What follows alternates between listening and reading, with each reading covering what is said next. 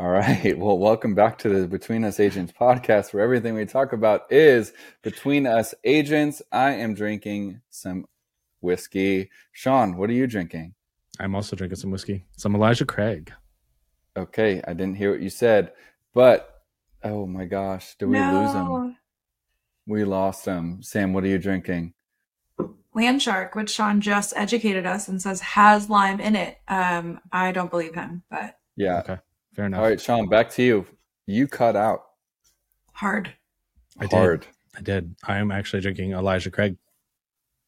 Elijah Craig. All right, I'm Elijah drinking Bullet today. Nice. So we'll see. I'm glad you're here, Sean. I know you're distracted with the current hockey game that's going on in Tampa. It is. And they're It's losing. Lightning hockey game. Yep. They're And currently losing. getting trounced by the Leafs right now, 3-0. Yes. Hopefully they make a comeback. Yes. All right. I didn't give any introductions, but I'm Robby Lyons. I'm one of your co-hosts. And joined with me today is Sean Leahy. How do you say it, Sean? You nailed it. Nailed it. Okay, great. With our other co-host, Samantha Boyd. How is everyone doing today? Rain, go away. Am I right? Mm-hmm. Well, the very rude wake up call. I think everybody kind of started off on a bad note. Happy 445 day or 450 day for everybody. For those that don't know what the heck I'm talking about, in the state of Florida, for whatever reason, they decided to do a test emergency call at 4:50 this morning. I don't know about you guys, but I didn't go back to sleep. My phone was actually in sleep mode, so I just made that whole part up. I did not get it until I woke up, and I was like, "Oh, that's so random." Yeah, same. Well, yes, partially. Susie we were actually feeding our kid at that time, and it went off during that exact moment. So we were already kind of awake. That's rough. Not to scare people that are going to eventually have kids, but that's kind of, we're already awake. So it is what it is. Wait, what time do you wake up? Well, I mean, we put him to bed at 6:30. He wakes up sometimes between 4 and 5. And then we, feed him. He goes back to bed. And then I'm usually up around 6:30. So, but anyways, some topics that we have today. I know that everyone's been up for quite a while, especially if you're in the state of Florida. So we'll kind of keep this ball rolling today. But Sam says, do ice baths to sell more real estate. I know we talked on that a little bit last week, but hopefully tonight she can go in a little bit more depth. 82% of today's sellers feel locked in to the house that they're currently in. Building is cheaper than buying real estate. I don't know. We'll take a look. Airbnb wins Florida, generating $372 million in tourism tax. Okay, that's crazy. Ron DeSantis all over that. Imposter syndrome? I don't know. I think some of us kind of struggle with that sometimes, especially when we're on real estate. And then a couple of bonus things. Mistakes agent make in their first year. And we're going to end it with Sean's Would You Rathers. So, but before we get started, how was everyone's week? It's been a pretty solid week. Yeah. No complaints. It felt like a Friday all day today, though. Like I have been thinking tomorrow's Saturday. I'm sorry, I'll have to wait till Monday. But that's not the case. That's so true. Yeah, today definitely felt like a Friday. Yeah. I felt like normally I feel like my Friday days go a little bit longer. And today was one of those days. Yeah, for sure. All right, Sam. Let's dig in. You want me to talk about ice baths? So we did kind of talk about this last week a little bit. And then I just cut you off, and I feel bad that I cut you off. But I feel like you had a lot to say about it. And I feel like you sell more real estate because of it. I'm not making those claims for anybody that's listening currently. That is not something that I'm willing to tie my name or reputation to.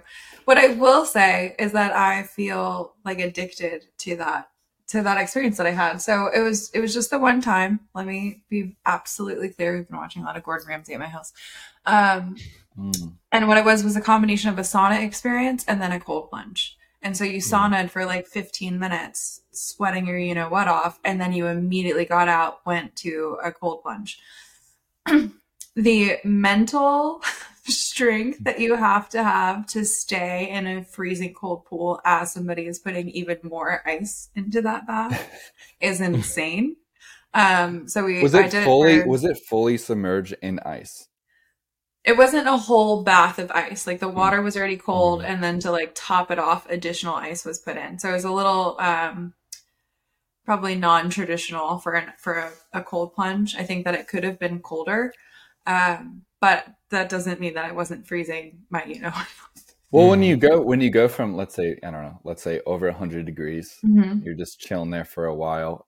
I think anything would be cold. Right. For sure. Right. Ran so like really a legitimate ice bath. Yeah. So it was pretty intense.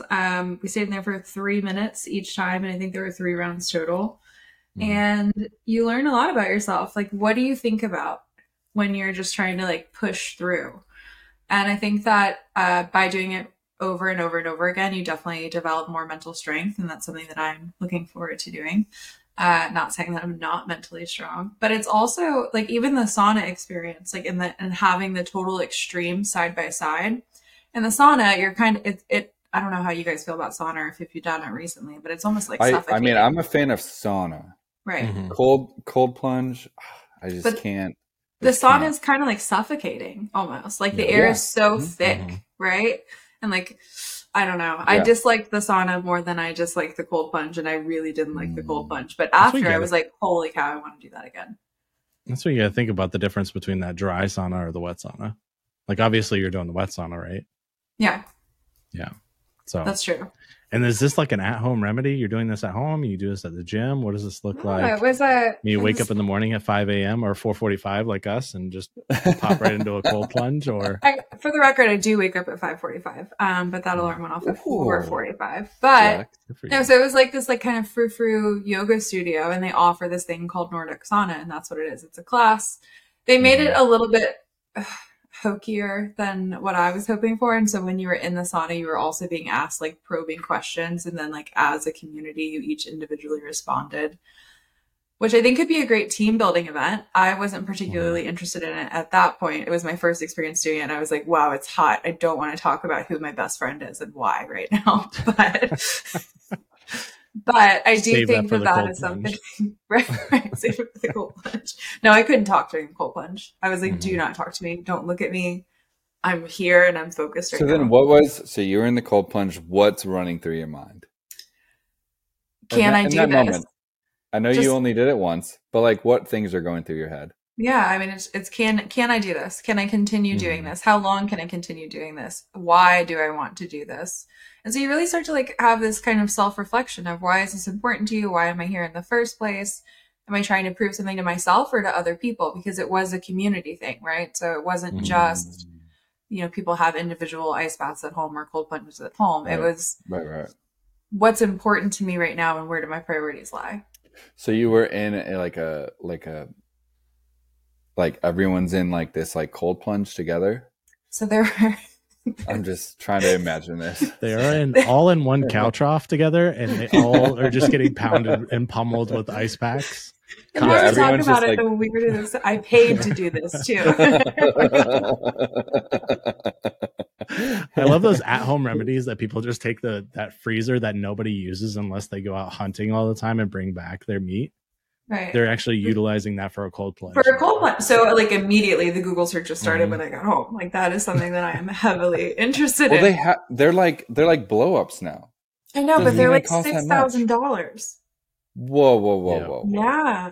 No. Yes. If you're talking about like an inflatable pool that you can put ice in, that's not, it's not sustainable in Florida. Think about the cost of ice. Okay, but yeah, it'd be different if you can go out your back door, shovel some snow, and be like, all right, well, I'm doing a cold plunge today.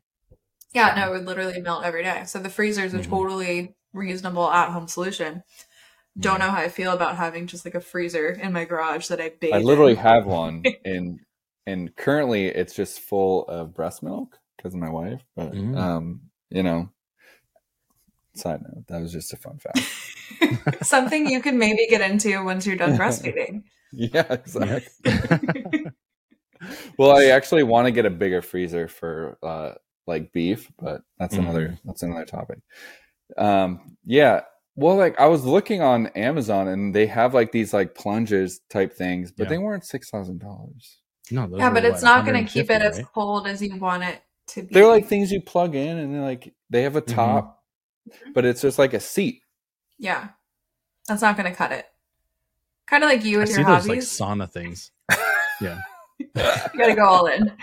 And those sauna things that are like weird little zip up tents that your head sticks out of. No, I want like a legitimate sauna. What was the movie that they had that thing? Or like a ghost was in there? The heck was that? Halloween Town, I think. Do you know what I'm talking about? Okay, I'm not. Never mind. Okay. I know the movie Halloween Town. I don't remember there being a sauna in it. Fair enough. That's not my. I'm terrified of scary movies. So Halloween Town is a Disney original. It's a Disney. I'm good. Like Lizzie McGuire stood in front with her Mickey Mouse ears and her fake wand. That sounds terrifying.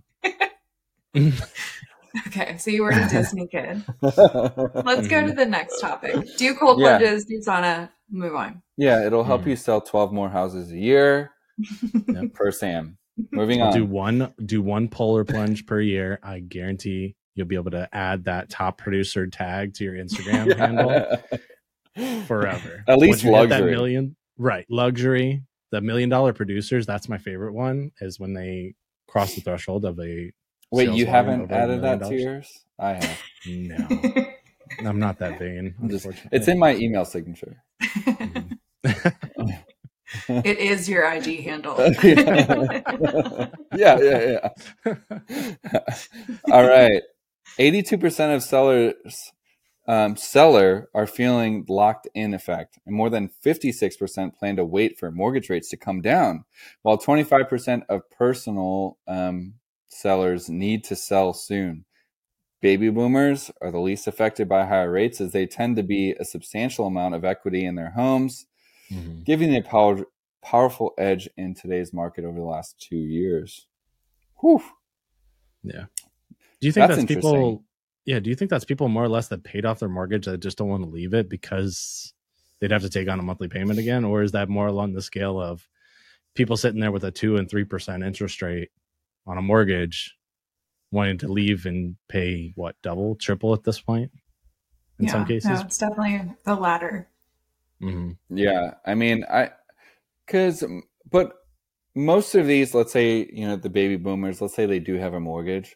Most likely, it's not a huge mortgage. It's probably not a huge mortgage. If they are, they're probably just like rolling a $200,000 mortgage, over and over. At that 2 to 3% rate. And I think they just don't want to give that up.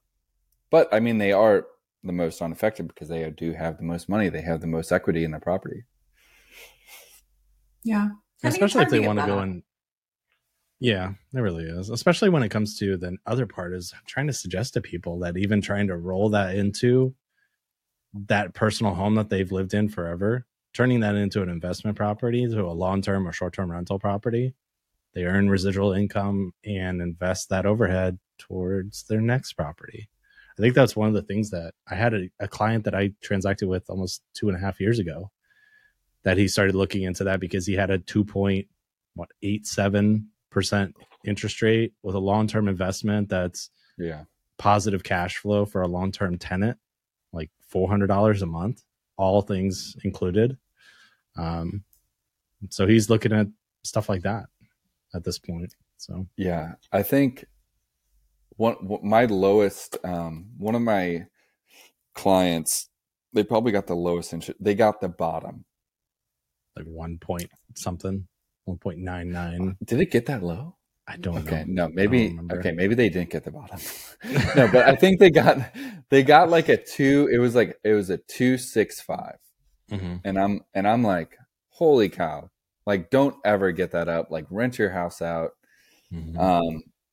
I'm telling you, even though I would love the commission on the sale of that house, like, just rent the house out, because that is basically free money. I think the hidden meaning behind all of this, though, is that basically people aren't going to let those homes go. They're going to either hold on to them as rentals or live in them for a very long time. And that ultimately leads to our increasing inventory issue. You know, it's definitely not going to help the housing market that interest rates are so much higher and that those people are holding on. I think that we're going to continue seeing multiple offers and crazy bidding wars. And I have no idea what the answer to that. I'm not like an economist by any means, but we increased rates. We've still got multiple offers. People are now unwilling to let go of their homes. So our inventory shortage is getting even worse. Like, what is the resolution there? Yeah, I know. I'm kind of at a loss of what that's going to look like over the next 2 years. I have no idea. Especially like interest rates are high, prices are high. New construction, but there's no market crash. New construction helps. That's that one topic that we'll talk about in a second. But we're not seeing any crashes. You should knock on wood. Like, I don't believe that there's a market crash, but I'm also a little superstitious only when it comes to real estate, and just like all of us collectively knock on your desk. Is that what's Yes, exactly. Shoot, I had building is cheaper than resale, but I don't have it. Oh, yes, I do. All right. New housing study shows most Floridians better off building than buying a home. Which, honestly, it is cheaper building them. I mean, it's cheaper. First off, the builder usually gives builder credits, and also you get lower insurance. Oh yeah, which is a big deal. Everything's brand new. Florida. Yeah, everything's brand new. You get lower insurance. Now our taxes are much higher.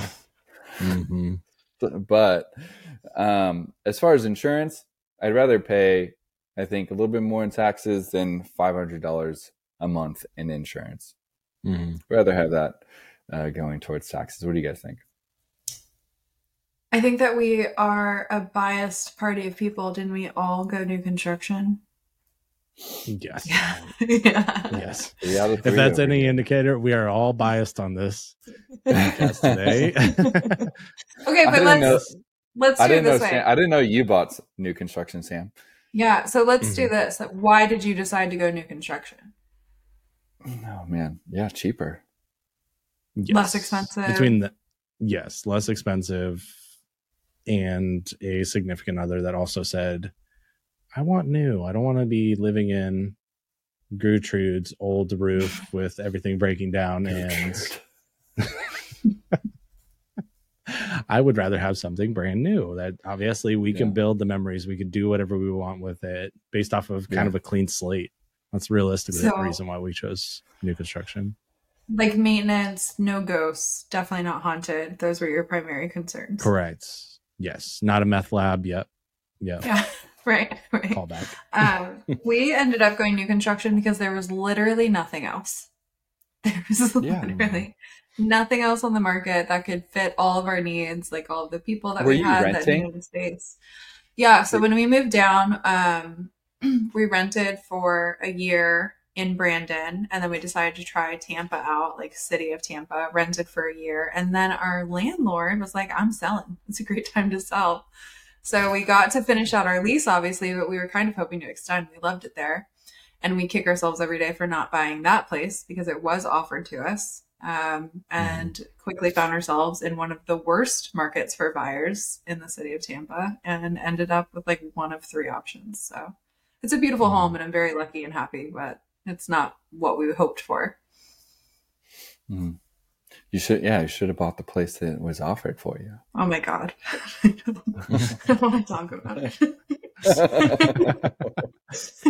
You're like, no, I want a new house. No, I didn't. So I think my husband and I both really enjoy like fixing things up and kind of dreaming through things. And that's one of the things with new construction where like, you're not going to get your money back. Like, I wish that my kitchen was different. I know exactly how to do it. I know exactly how much it would cost, but we're not going to recoup that investment because it's already brand new. Yeah. Yeah. See, so I'm buying new construction, but there's already multiple things that we're changing. Right. But you're changing it during the build process, right? No. Oh, wow. Unfortunately. Okay. Mm-hmm. That was our situation. That was our situation as well. Yeah, everything was all settled up. It basically it's an you get options like A, B, C. Mm-hmm. Mm-hmm. So it's basically a glorified spec home, right? Mm-hmm. But that's fine. That's fine, but for us, because changing things won't be too expensive. Like just changing the floor, not that expensive if you do it yourself. Now, as far as like putting new countertops or whatever on kitchen, adding like backyards, I'm more of an outside person, so I want a garden. We've talked about this before. I would like a garden. I'd like, some outdoor things, pergola. Just fences, like whatever it is. That stuff's going to cost money, but anyways. Yeah. But you can't move around like your entire kitchen. Like say, I don't want the stove right here. I'm going to move it over here. Or like in our house, they didn't do the, what's it called? I don't cook. It's above the oven. And it the range hood. Yeah. Range hood. Yeah. They didn't do one of those. Like that's crazy to me. So, but to do that it can be expensive. Yeah. Yeah. And so, yeah, I mean, and then there's just some other stuff of also our house. Like we want to turn the washer and dryer. It's because right now it borderlines the garage. We just want to flip them and put them in the garage and then use like a laundry room as something different. So yeah, kind of like a mud room type thing. Well, mud room in Florida is kind of a oxymoron here, but yeah. Right. Showing a little bit too much of Midwest here. Yeah. Well, I think that's one of the things. Well, Florida would be like a cabana room, but anyways, yeah. I call it a mudroom too. The room that you walk in from the garage, and that's where your laundry and utility sink are. That's where you leave your muddy shoes. Yeah. Yeah, but also like you got to think where y'all grew up. Like I only know that as a mudroom only because of my wife's whole family is all Midwest. That's the only reason why we had that kind of mudroom type thing is what we called it. But to kind of talk about the new construction as well, and I'm not sure if Robby, this is something that's on your scale when it comes to new construction. Does y'all's community already have like preset phases, like set up? Like, are you building on the beginning of the community or like the tail end of the community? Middle. The middle. Okay. We're kind of in that middle stage as well. So one thing that was kind of an indicator is obviously they were in the escalating sales price. So that way they could push the second phase prices even higher. Because obviously everybody who bought originally is perfectly fine with where their price that they purchased at. Looking at where we were, they tried to do a little dip type thing during the kind of increasing doubling of quote unquote doubling of interest rates, if you will. But they started dropping prices. And I think this was a conversation I actually had with you, Sam. I picked up the tail end. Sorry to cut you off. I picked up right when they started raising prices. Yeah. So they dropped. They dropped it like a little bit over 10%, a little bit over 10% of what they were going for. And that's where I dropped in. And now they're starting to raise it up again. Yeah. Good. They dropped ours almost 10, 15%. Yeah. Like literally, I was talking to the sales consultants 2 days before closing. Oh gosh. Because they dropped it like 50,000, 60,000 in some cases. And that was actually a conversation that Sam, you actually inspired that whole thing. I was like, you know what? 2 days prior to closing, it might be just being a squeaky wheel, but so glad I did that because obviously that cut us pretty good because they were slashing prices so they could finish out the rest of the phase one before they opened up phase two. So, yeah, I remember that, our, team leader chat where you kind of talked about a situation where one of your agents, I think Sam, you were talking about this, where the builder tried to, they were locked in at a price, but all the other prices that they were currently selling was a little bit lower. and so you kind of negotiated for your clients lower prices, and in Sean's case, you were negotiating successful for yourself. at it, yeah.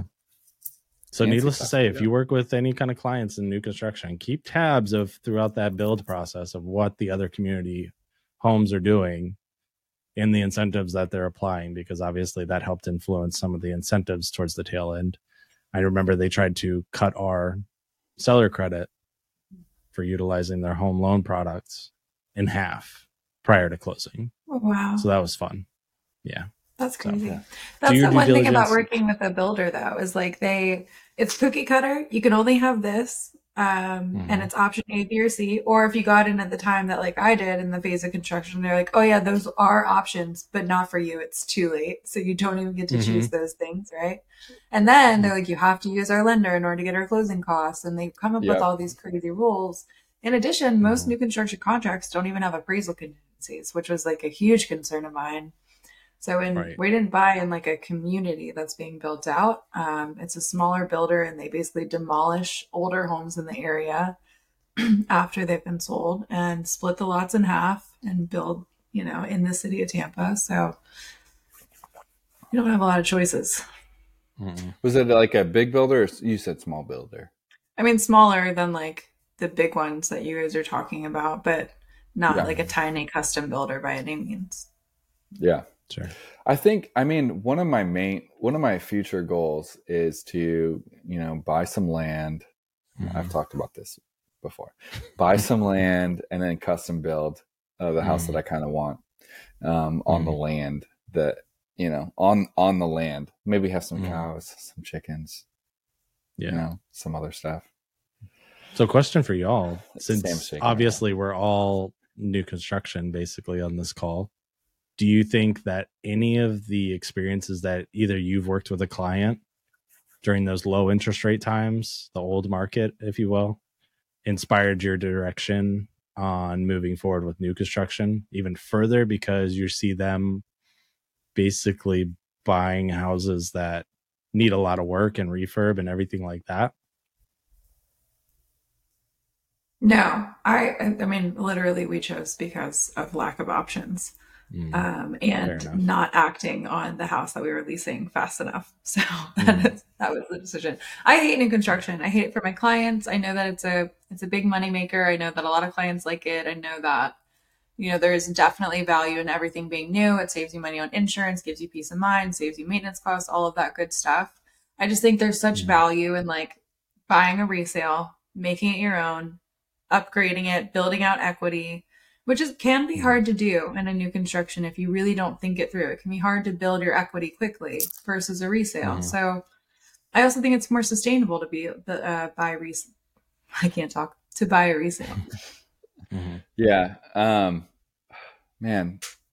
Well, I mean, in my area, it's a little bit harder. It's a little bit more difficult as far as what is new construction. Now, if I was going to buy in my current, like, let's say 10-mile radius, it's going to be way out of my price range. Now, if I buy a lot, sure, you can buy a lot, but you're going to have a decent amount of cash down just to buy the lot. You can't really finance those things. But for the most part, I had to go a little bit out of the way to buy what I think would be good. So yeah, I think I don't know, but I also don't want to buy a 50-year-old house. That's fair. That's what it's a lot of work. Don't want. Yeah, it's a lot more work. You're probably gonna have to put a whole new roof on it, and who knows how long it's gonna be. But anyways, all right, moving on. Airbnb generated nearly $372 million in tourist tax in the state of Florida in 2022. Ron DeSantis clapping his hands. We are proud to play a pivotal role in keeping Florida's economy strong by welcoming millions of guests each year, said Airbnb spokesman. I don't know about you guys. I'm not a huge Airbnb person. Why? Not a huge Airbnb person. Stayed in one. Like you don't utilize it. You don't like working with clients that want it. Like what do you mean by that? I would rather stay in a hotel. Right. That you're talking about from the customer experience portion of it. For between 2018 to 2020 ish, I only stayed at Airbnbs. That's where like I can travel with my dogs. That's where I stayed. It was a really simple experience. The last 2 years, man, I've not had good experience in Airbnbs. I'd rather just go to like a friendly dog hotel if I'm going to go somewhere. Honestly, I haven't had a good experience with Airbnbs. And I know I'm a realtor, and I know that like a lot of investors like to use Airbnb and buy Airbnbs. But I feel like, and several of my friends currently have Airbnbs, and you know that they utilize. I think that there could be a better option out there. I mean, I think the fees have gone. I love Airbnb. I love the idea of like going to a place that you've never been and then staying inside of somebody's home. So I don't mean in the way that like you go to Orlando and you get a vacation rental right next to Disney and then you just go to the parks all day. I mean, like you're traveling to France and you go live in a Paris apartment for the week that you're there. You know what I mean? Like I think it gives you a more unique perspective than staying in a hotel, but like who can pass on a really great hotel? So I get it. Yeah. And not only that too is that they're increasing the rates, right? They're increasing not just the rates, but the service fees and cleaning fees. Right. It's insane. The cleaning fee. Oh my gosh. It's like I'm in here for a week. Why am I paying? If I literally paid somebody, like every once in a while we like splurge and we have someone come clean our house. A cleaning fee is not $300. And for like even though we've been here for a week, like we live here. All right. Random business opportunity. For those that are terrible real estate gift givers, I know we're going off tangent here, but a cleaning service for your clients prior to closing to deep clean the house, hands down, has been the one that people remember more than a cutting board and a bottle of champagne. Obviously, still get them a bottle of champagne, of course. I mean, just get them some Omaha steaks. But yeah, okay, I agree. That too. Do you guys do like a deep cleaning gifts? Service? Yeah. No. Yeah. I moved straight to the service after a certain period of time because you're still giving a gift for closing, though. Correct. Bottle of champagne. What kind? I went the Etsy route. Oh God. I'm not a champagne. If I'm getting champagne, I'm getting Verve. Okay. Verve. That's what I'm getting. What? I'm sorry, I missed that. Feel free to let us know the correct. Yeah. Feel free to let us know after the episode, after listening to this, what the correct pronunciation of the yellow was. A yellow or orange label? Yeah, yellowish orange. I don't know. So this is actually a great topic, and I know it's not slated for today. During COVID, obviously stopped giving clothing gifts. Nobody wanted to touch any of the things that anybody else had touched. So like it just made sense. And I understand that some people were immediately like, oh, I'm going to do virtual e-gift cards. I was like, wait, let me try out not giving any presents at all and see if it impacts my business. And guess what? It literally didn't. It turns out that all that people care about is the relationship that you have with them. So if you maintain constant contact, you don't fall out, you keep up with their life events, you're going to get the referral business, whether you gave them a cutting board or the deep cleaning before they move in or any of that stuff. So literally I give no closing gifts anymore. Hasn't impacted my business. I net more from each closing. Zero. No. Absolutely just added not. her as a real estate agent. Please don't work with Sam. She will not get you anything. What? Okay, sorry. I'm sorry. I know maybe a client will listen to this, but the reality is, like, what am I buying you a present for? I'll write you a very nice thank you card. Absolutely. I'm super appreciative. But I did a service for you, the one that you hired me to do. Like, why? What? I won't. Have you even seen some people do like home warranties, oddly enough? Yeah. Which I mean, that probably makes more tactical sense. If it's like $1 million bar, maybe. Yeah. Maybe a home warranty. But I do like the idea of cleaning service. I think that's a really useful idea for sure. Yeah. Or like carpet cleaning. Like, hey, I'm gonna, I'm gonna send someone in. They're gonna deep clean all your carpets, which I did one time. But you not cleaned your carpets? No, like I told somebody. It wasn't like a gift that like, oh, like I'm gonna do this for them. It was like they were pissed about the carpets at the walkthrough, and I'm like, I'll just deep clean them for you, and I'm gonna pay somebody to come out so we can close today and I can get my condition check. But then I did that, and what it did was it brought out certain smells. They came in. Have you ever used that or no? No, I never like this was like something I thought on the spot. I'm like, wow, I'm just being a problem solver today. I'm gonna like go out and like they aren't gonna close on this home because of this freaking carpet smell, and I'm just gonna, don't worry about it, Mr. Client, Mr. Buyer. I'm gonna take care of this out of my own pocket. So I do, and like 2 or 3 days after closing, they call me and they're like, hey, something really smells in this house.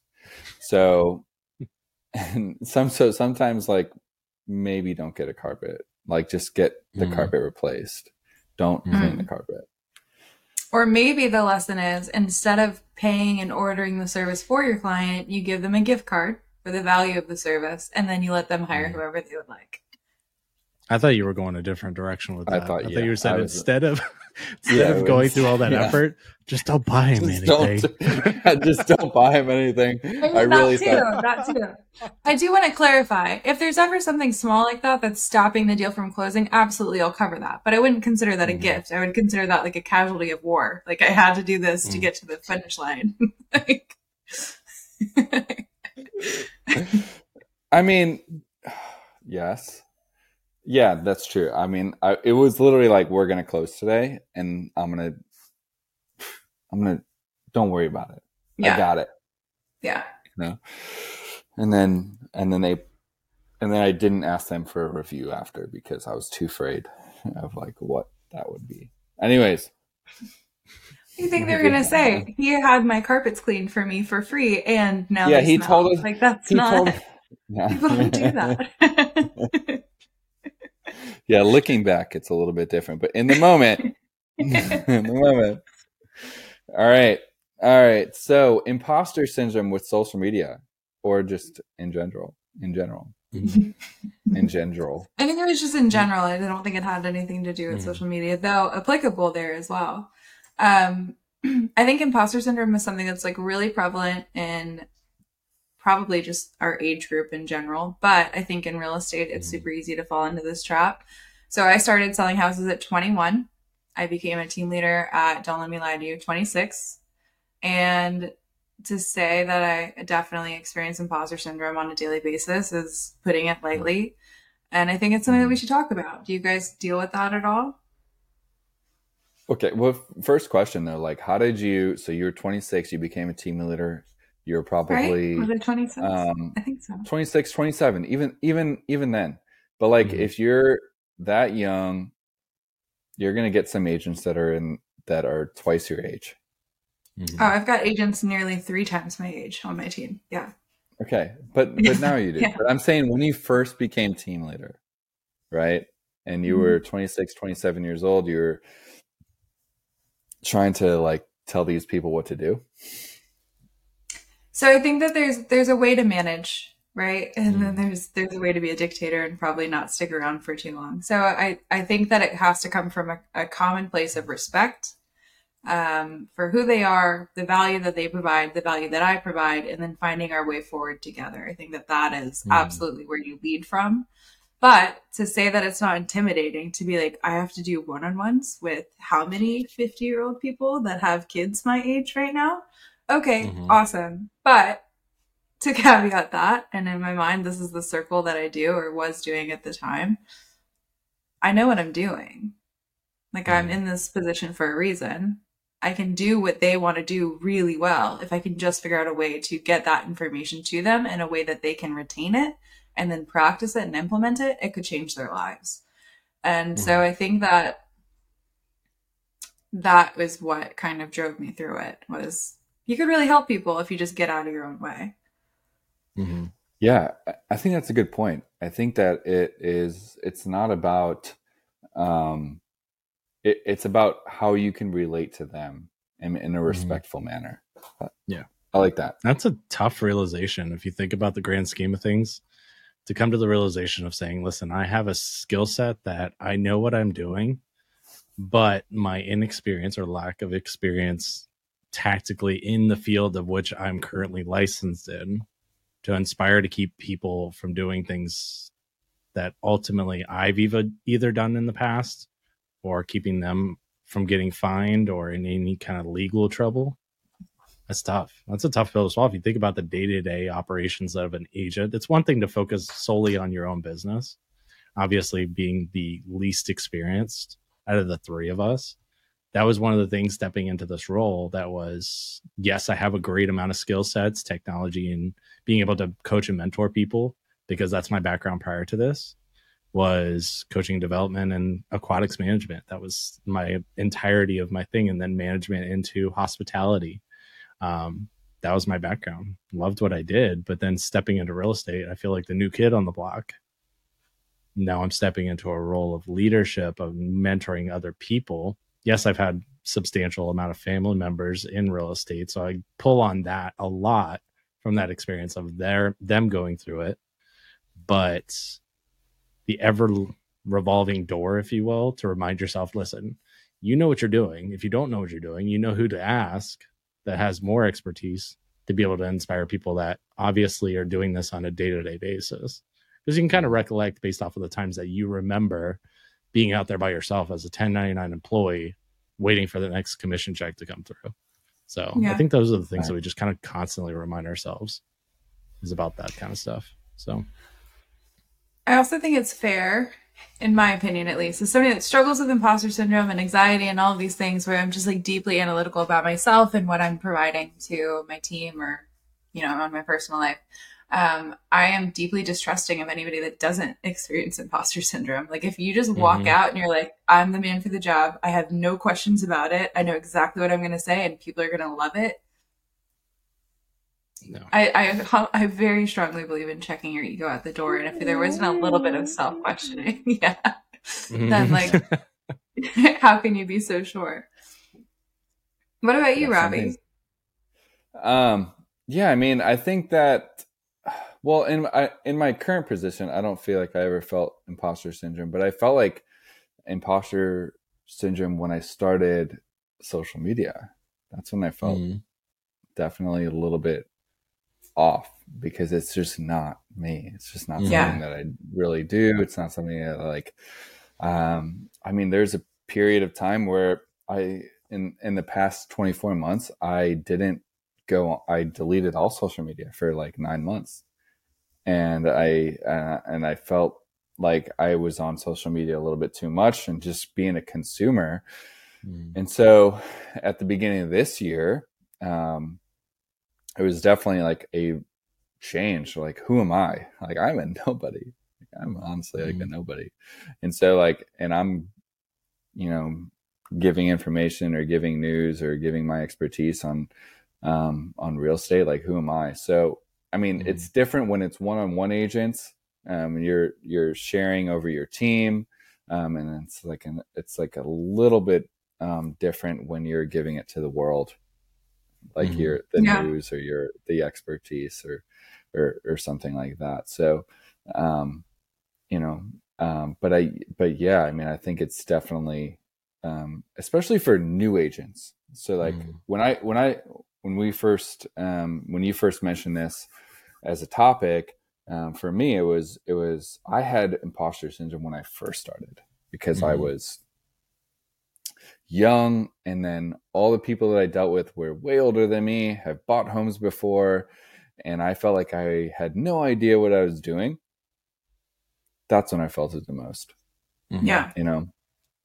And luckily, I felt I was instilled with confidence by the team leader that I had at the time, because I could lean on them a little bit. And growing up in sports, I always leaned on other people, so I felt like it was an easy transition. But when I first started in real estate, shoot, I felt like imposter syndrome all the way, for sure. Yeah. It's really interesting that you felt that way with social media, though. Because really, anybody that's posting on social media all started with 0 followers, 0 engagement, 0 likes, nothing going on their account. They just start posting and eventually amass these people. And I think it's kind of like a confidence check. Like, have you sat down with those feelings? And I don't need to get too ooey gooey here, but like, it becomes a question of like, why do you feel like you're not worth that? Or why do you feel like what you have to say isn't valid or doesn't matter as much? Why is your experience invalidated by all of these other people around? Like, you had your experience. It's worth sharing, and whoever wants to listen will listen. Yeah, exactly. So, but I think you're kind of just who we are. You're looking, the stuff that you're consuming is from people that have 10, 20, 30 times the followers that you have, and you have nothing. You literally have nothing, except for the stuff that you kind of dealt with on a daily basis. But I mean, again, I started social media just for putting information into the people that are in my network. And I think once I had a realization of that, I'm really just I'm not trying to like branch out and get new followers. I could care less, but the people that are in my network, that's who I was really focused on. And especially to inspire the agents that you're mentoring and teaching and partnering with. It was to say, hey, listen, if I could do it, anybody can do it. Exactly. So and it resonates with them. I mean, it might not resonate with every single one of the people that we get to talk to on a daily basis, but if one thing that we say strikes a chord with anybody, I feel like that's essentially one of the things that you kind of hang your hat on at the end of the day. And like, I'm still no one on social media, but I'm trying to show to the agents that are on my team, it's not that difficult. You know, I saw an article today that I thought was interesting. I do a green screen on it, and that's what I post today. Is it? And you know, these are news breaking articles that come out within the last 7 days, and that I think that people that I know would find value in. So that's really what kind of inspired me to kind of get on social media, was to show my agents how simple it was, because I knew that it was simple. It's just doing it. I think I've sent you guys this video a couple weeks ago, and Sean was like, I hate that guy. But Jordan Peterson put it really well in that video, so maybe we can come back to it sometime. Everybody struggles with imposter syndrome. It's the people that are confident enough to just go out and try and do it that are successful. And the ones that struggle with it so bad that they don't even try, those are the people that, for lack of a better word, are the losers of the world, right? They don't try anything new. Right. They can't ever be successful. Yeah. Interesting. Which is honestly kind of a good segue into our bonus content today, which is mistakes agents kind of make in their first year of real estate. Now, a lot of us, we have agents that come in that are brand new to the, you know, we're all team leaders here, but like, we have agents that come in that are brand new, and we have agents that have come in that have been in the business for a while. But we have all been first year agents, rookie agents, and mistakes that we made in our first year. Hands down, the first one that comes to mind is consistency. I think, I mean, you kind of relate to your agents as well. Trying to do something completely monotonous every single day, day in and day out, to speak to people, find out what stage of the game that they're in, find out what resonates with them in order to be able to inspire them moving forward, so they can, quote unquote, know, like, and trust us enough to help them with such a financial, like, gain. largest financial purchase of their life, realistically. But it's the consistency factor. If you think about it, for the most part, especially for the agents that I get to help with, they tend to be more along the newer scale. They're starting a new endeavor. That's kind of the most part. Not to say a lot of it's based off of work ethic, but a lot of it is based off of work ethic and consistency and persistence. How to overcome the agents that we mentor with imposter syndrome. I'm just kidding. No. Segue there. Sam. I think Sean hit the nail on the head, but I'll give you something different. I think it's really easy as a brand new agent when you get your first deal, finally, however long it freaking took you, you get that first deal, and that is all you are laser focused on. Mm-hmm. And if we're being completely honest with ourselves, it does not take 40 hours a week to manage a transaction on week 2 through 4, right? Yep. So what are you actually doing? You're wasting all of that time that you should have spent building out your pipeline, because you're going to go up, you're going to get your first pending, it's going to close, and you're going to go, oh shit, now I have to go through that entire process all over again. Learning how to kind of do those things simultaneously. If you can learn that faster, I think the better off I would have been personally, and I know my agents would be as well. In addition to just like ripping that Band-Aid off on prospecting, role playing, script practicing a lot more, I was lucky that my first team, it was mandatory. There were no exceptions. You had to be in the office for a set number of hours every single day, and you did role play right before in front of everyone. You couldn't hide. But I think that had I practiced those scripts in my off time more, it would have happened faster for me. I would have had more effective prospecting faster. I could have gotten more clients, more deals a lot quicker. Mm-hmm. I think Robby even said some great points about the usual go-to that you say during some of the education and training platforms that we have in our group is learning to handle objection and rejection and not taking it personally. That these people are telling you no, but they're not telling you no indefinitely. They're just telling you no right now because they don't know that they need your help. I mean, most of it. I mean, we all know this stereotypical real estate agent. Most of us see us as a glorified door opener. They don't know us enough until they need a door opened or help writing a contract, realistically. But handling a rejection and not taking it personally, or when things blow up at the door, 3 transactions go down. I mean, obviously that's a really emotional roller coaster to go on, but knowing that you're not losing a buyer over a blown up deal. You're not losing any kind of, well, you might, depending on if they ruin their credit, of course, but not really. I mean, yeah, leaving your ego at the door, I think, is one of those things that obviously I wish I would have known earlier.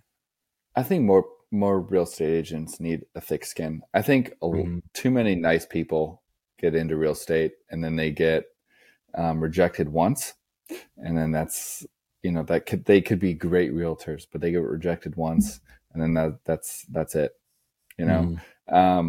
But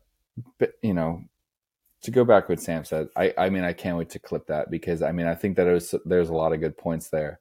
The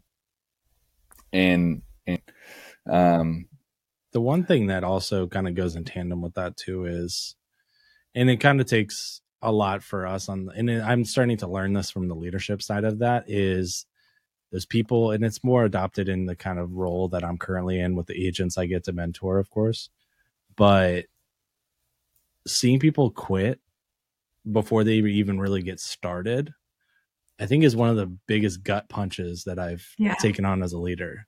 It's like, listen, you're starting to build traction, and then you're taking the easy road out because you have that fork in the road where things are really getting tough, but you just needed an extra X amount of phone calls or X amount of appointments, that you're deciding to take the easy route to go back to what you're familiar with. I mean, we could talk about that with life in general, but I was going to say, I don't want to tie it back to the cold plunge too soon. Like, I don't want to make this full circle, but it's about mental toughness. There's no instant gratification. You will be in that moment where you're saying, why am I doing this? Is it for other people? Is it for myself? Like, where are my priorities right now? How am I going to continue? Because there's so many people that tap out right before it gets good. Or, they're consistent for 2 weeks and then they go, oh, this is boring. This is monotonous. There's no instant gratification. I'm going to move on.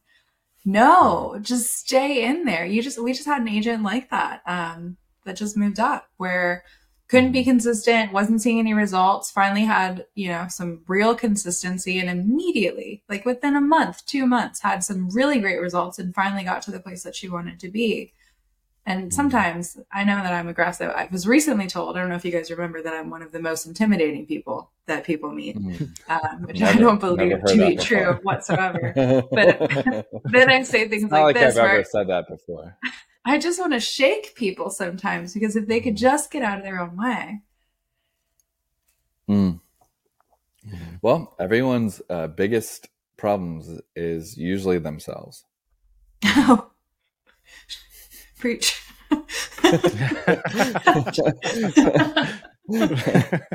Right back to imposter syndrome. Callback. Oh man, do we have would you rather's this week, Sean? We do. I have a couple. I mean, for the most part, they're kind of not all based off of kind of your experience as an agent, but a couple of the ones that kind of coin in with what we're talking about is more or less, would you rather have a client you're working with that always asks for your personal opinion on everything, or a client that thinks that they know everything? So somebody who asks if you for permission, basically. The last couple of weeks, I've gone first.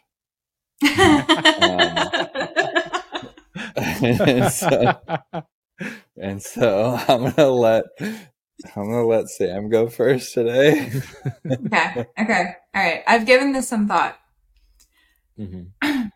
I would rather have the client that asks for my opinion every single time, even though I hate that. And I do believe that as a realtor, it's my job to say, my opinion doesn't matter. You're the one buying the house. I can give you resources so that you can make an educated decision. But at the end of the day, it's not for me.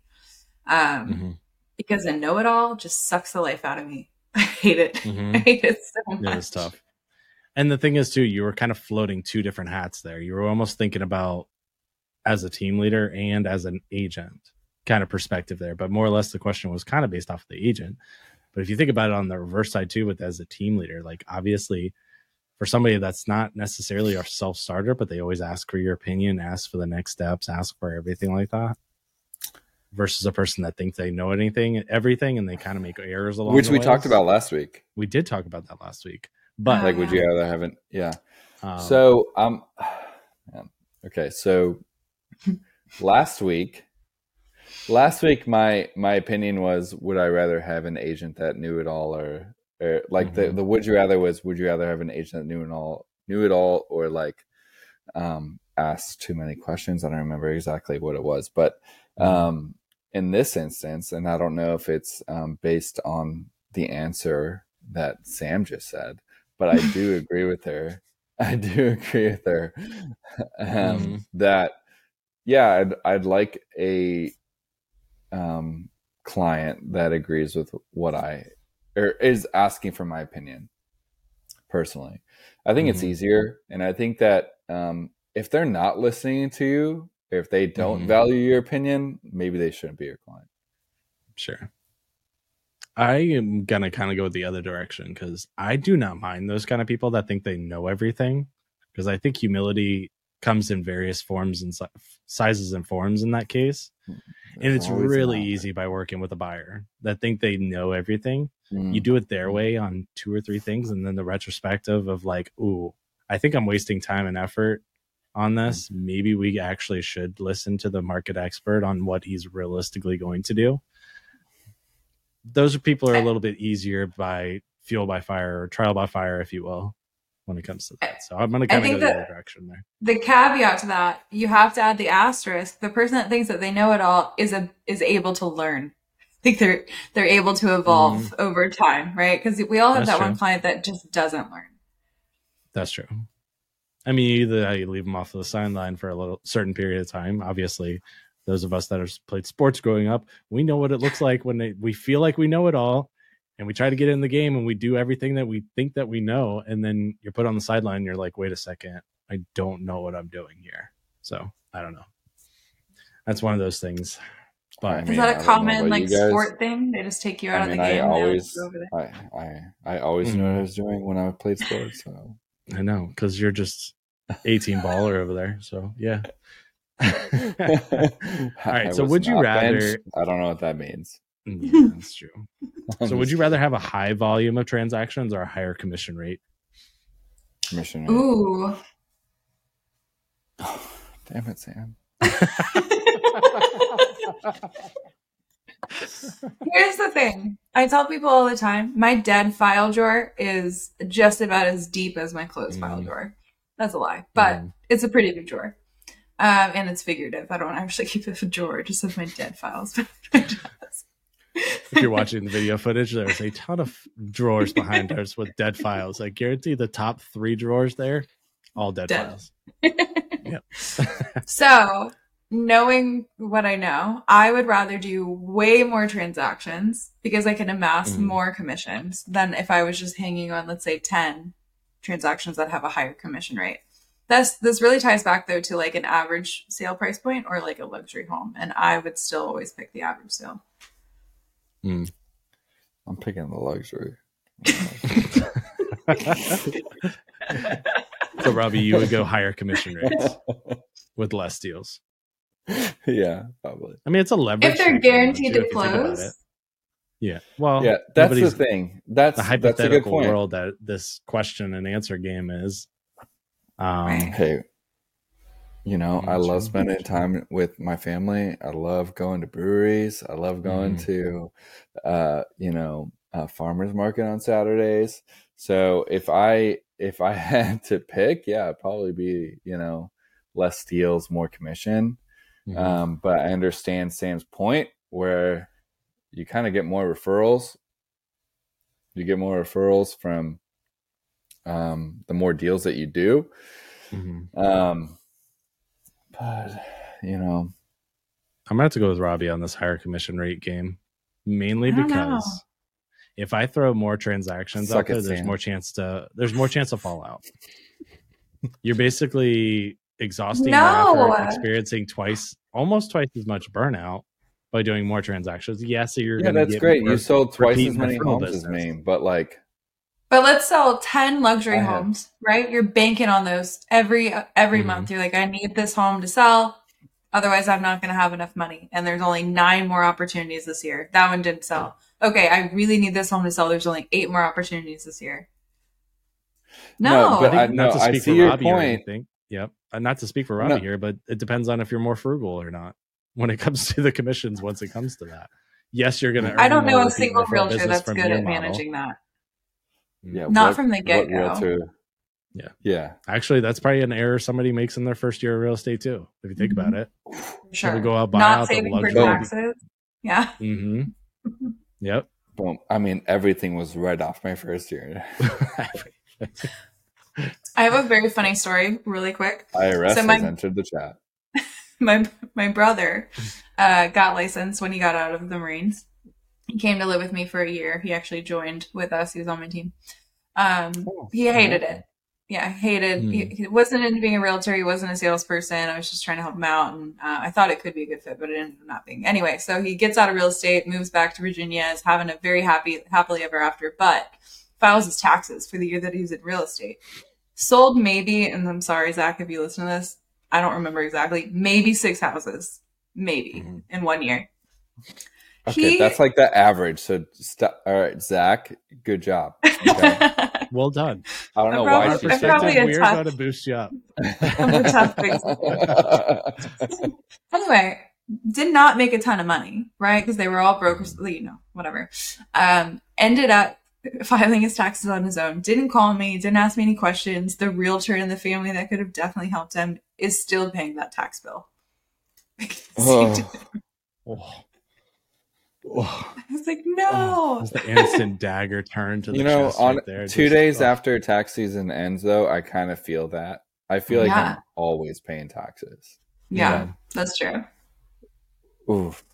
Sorry to interrupt. Would you rather, Sean? No, please. That was honestly a great tangent to go on. Sorry, Zach, if you're listening. So obviously kind of going in tandem with what we were talking about earlier, would you rather focus solely on existing homes or new construction? New construction?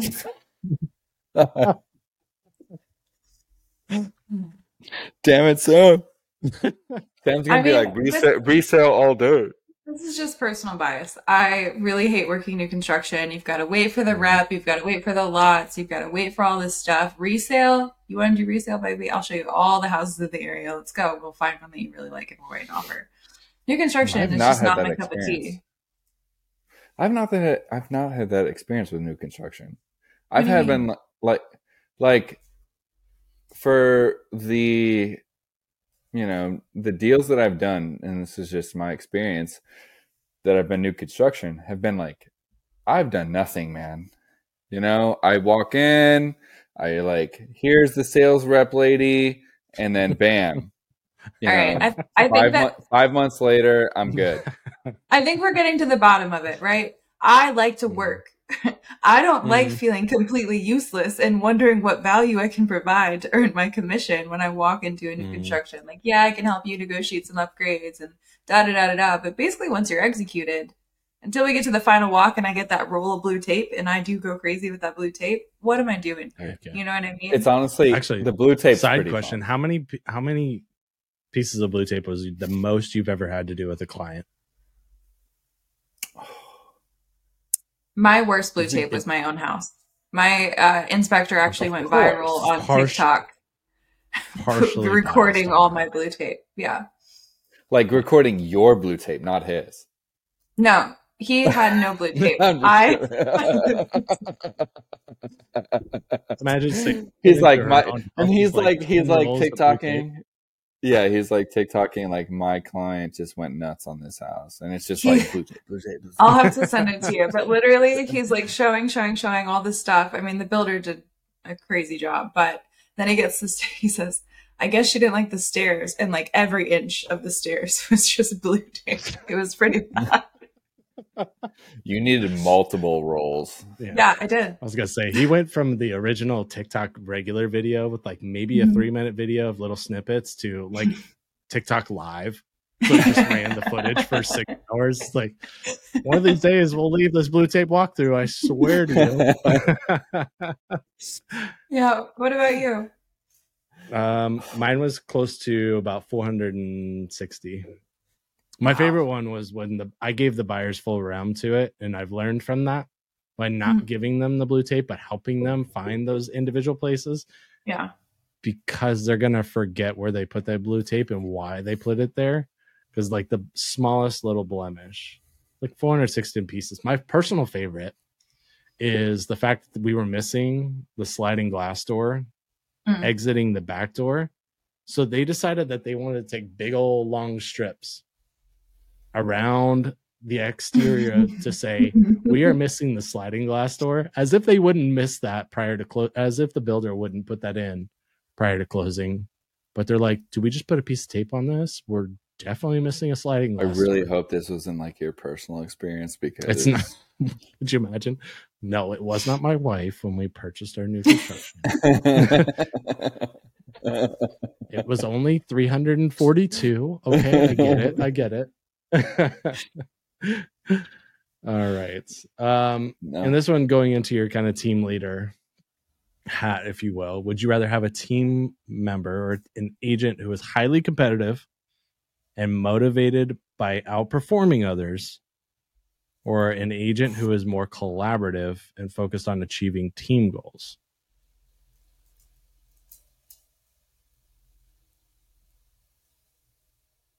I think having a healthy mix is important, but if I have to choose, I'm going to choose the collaborative agent. I think me and Sam just should disagree on everything. I think moving forward, this podcast should just be like, what does Sam agree with? And then Robbie's just going to agree with the opposite. This is our weekly Would You Rather segment. Sam versus Robbie. Ding, ding, ding. No, I think, honestly, some of my top performing agents, literally, they have no idea what anybody else is doing on the team. They have no clue. They have, they just put their head down and they work. And Not saying that they don't communicate with anybody. That's not what I'm saying, but they literally put their head down and work, and they really only focus on their own business. Well, that could be kind of different based off of the teams that we oversee, because obviously our teams are a little bit different than Sam's. Sam's is very much localized, whereas our agents, in the way that it's set up completely statewide, they don't necessarily have that kind of ability to do as much collaborative work in the kind of form and fashion that we have them set up in. So in a localized fashion, it's good to hear that you like the collaborative agent rather than the competitive agent. But I would take the competitive agent every day of the week. Maybe it's just the sports and coaching and development background that I'm in, but I love those people that are hard-nosed, tough skin. I'm going to beat out my competition because I see other people on the leaderboard. Just had a conversation with somebody today. They're an absolute rock star because they compete with other people that are on their team. They want to do better because they see the end of the year celebration and walking across the stage to be best in our team. So yeah, it's really, really cool how that was set up. I agree with you, right? Having a competitive mindset is going to put you further in sales as long as you're practicing and honing in on your skills. That's really important. But it's exactly what you said. I've got a local team. We get together at least once a month, really more frequently than that. We've got a constantly going team chat. We're on calls with each other all week. Like, the overly competitive agent that just kind of, talks a little bit more than maybe they should and puts their foot in their mouth and really makes a what out of himself in front of the team, versus the agent that says, they're not giving up anything. They're not giving up sales, but they're saying, hey, I've got this listing, or I just did this and it worked, and I want to share this with the team, and I want to come to the events, and I want to be a great teammate. Those are the people that have helped me build the community that I've built over here. And that's why we work. Right. Did that flip your mindset there, Robby, or no? No. Okay. My mindset there. Sorry, Sam. It says this. Sam, you want to take it away from us? All right, guys. Thanks so much for listening to this week's episode of Between Us Agents, where we keep it all just between us agents. Hopefully you'll tune in next week, and we will see you soon.